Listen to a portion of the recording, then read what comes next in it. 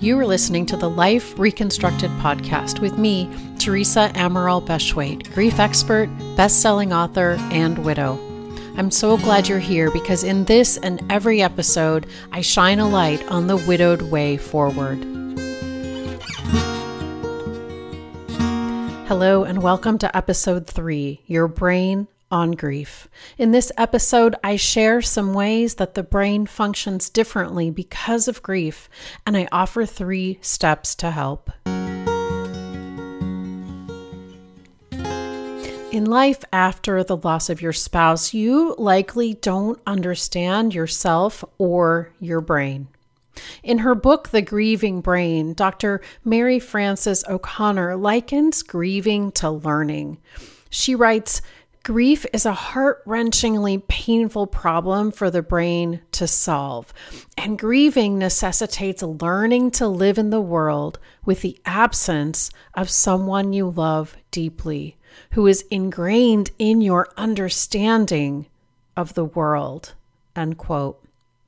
Human brains are hardwired in primitive ways, and the main objective is survival, preventing that possible tiger attack, eating in abundance because food might later be scarce, and never burning more calories than absolutely necessary.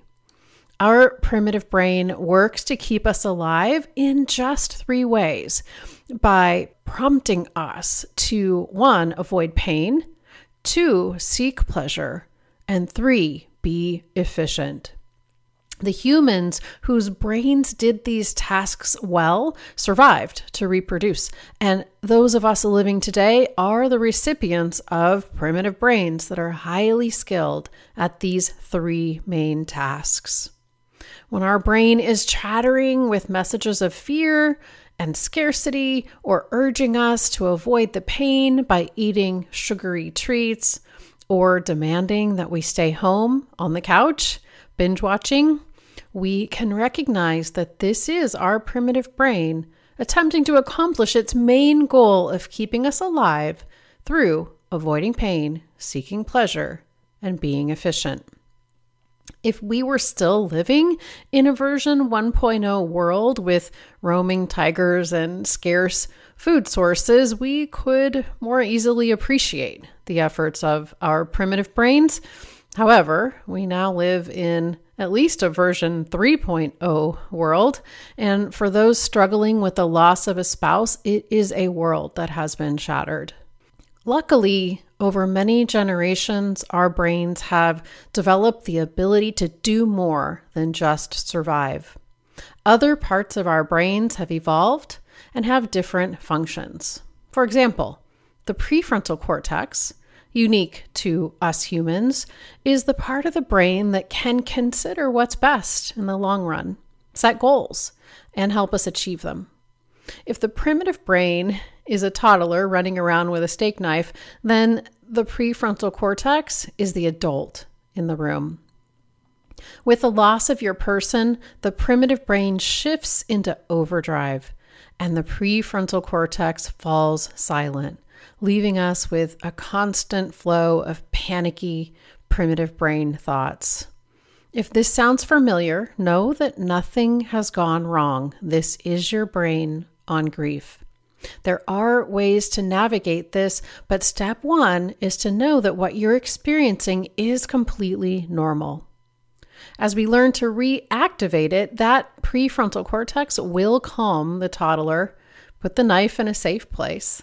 In other words, the prefrontal cortex can counter that incessant chatter of the primitive brain.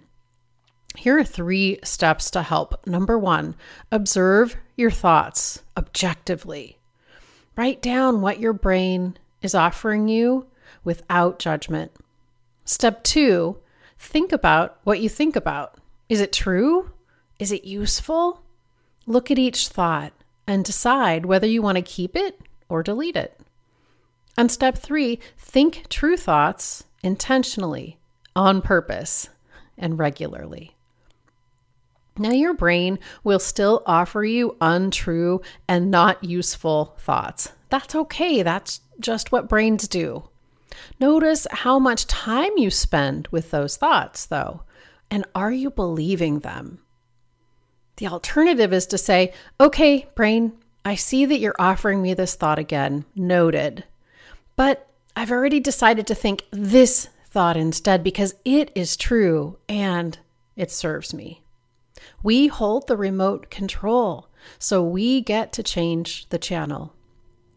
See, thoughts are 100% optional and they're infinite. You are not your thoughts. You're simply the observer of the thoughts your brain is offering you. You get to decide which to keep and which to delete, and then think true and useful thoughts on purpose. And thinking true and useful thoughts has an incredible bonus. Thoughts create our feelings, which drive actions, which create results. So you see, it's a domino effect, and it starts with a thought. I believe that grieving is learning, and learning more about your grieving brain will light your path forward.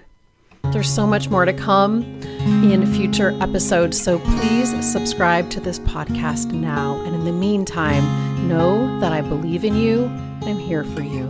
Take care. If you found this podcast helpful, I invite you to join Life Reconstructed, my coaching program exclusively for widowed people. It will help you step forward toward a life you will love again. Simply go to thesuddenwidowcoach.com and click Work With Me.